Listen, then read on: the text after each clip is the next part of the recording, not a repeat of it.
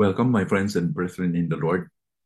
Welcome to our God's Word for Today devotional. And we are now in chapter 10 of our devotional in the book of Job. And let me read to us Job chapter 1, verses 1 to 9.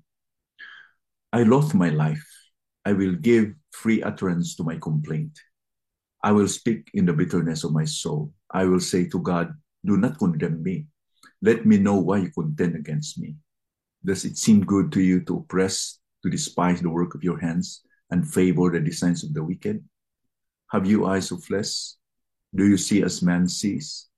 Are your days as the days of men, or your years as man years? That you seek out my iniquity and search for my sin, although you know that I am not guilty, and there is none to deliver out of your hand. Your hands fashioned and made me, and now you have destroyed me altogether. Remember that you have made me like clay, and will return me to the dust.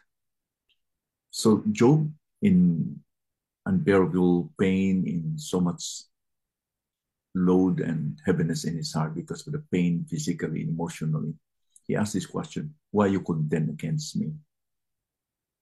Job pleaded with God why he contended with him in a severe way.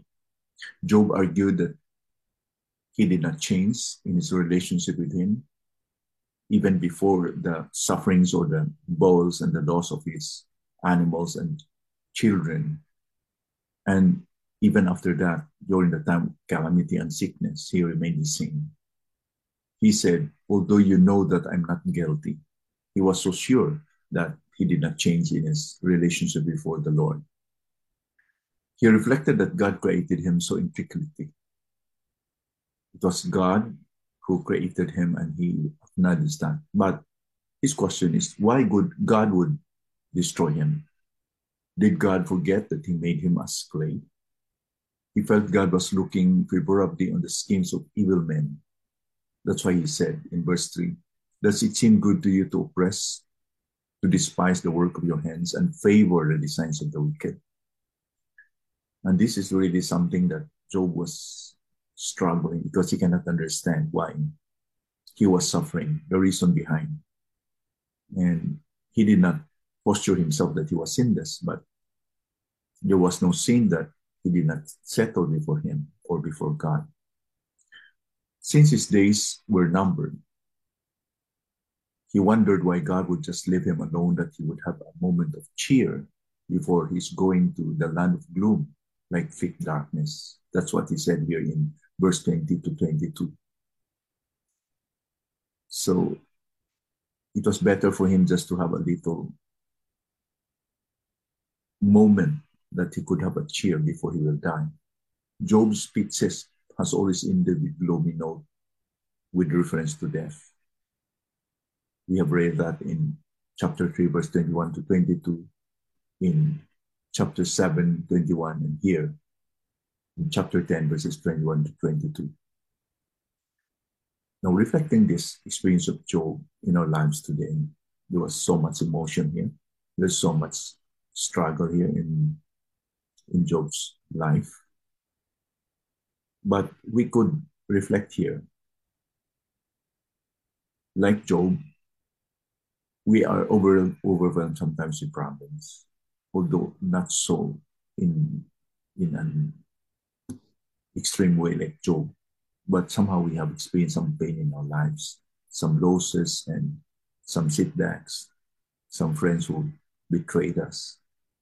And during those moments, it's almost inevitable that our spiritual sanity, our thinking would be affected because we tend to be more emotional. We are governed by our emotions rather than the truth and on what would be the objective truth. So we are so emotional during those moments. So sometimes we display this kind of attitude like Job. Then he recognized, or Job recognized also that he was made of clay. And like him, we are always also fragile that we could crumble under a heavy load.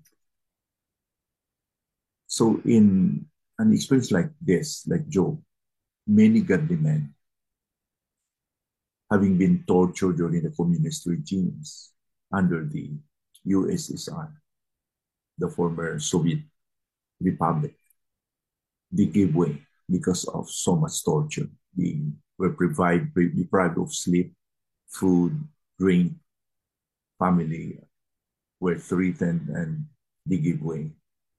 But it's just because of so much pain. So what should we do during those times? We cannot go to anybody except the Lord. Although Job felt that God seems distant, yet he pleaded with God. He pleaded for God's mercy. Should he allow such situation in our lives, even today, and we don't ask for it? But his assurance, God's assurance for us is that his mercies are at reach. Like the weeping prophet who assured the Jews through his writing in Lamentations 3:22 and 24. This is the way Jeremiah encourages the Jews and even to us. The steadfast love of the Lord never ceases.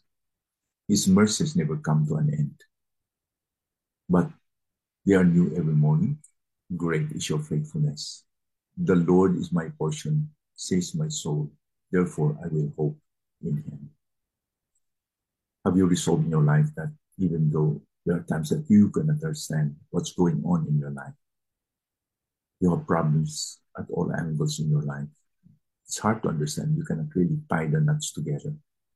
But do you really believe that God is working all things towards good for us who love him? Yes, his faithfulness and mercy will never be running out. It's always available for us. Let us pray. Father, thank you for your word today. Thank you for the truth that we should be realistic in our Christian life. If you have allowed this to Job, it could happen also to us, Lord.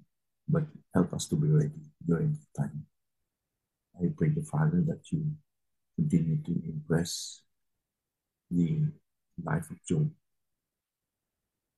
and we will learn spiritual principles out of these courses, Lord.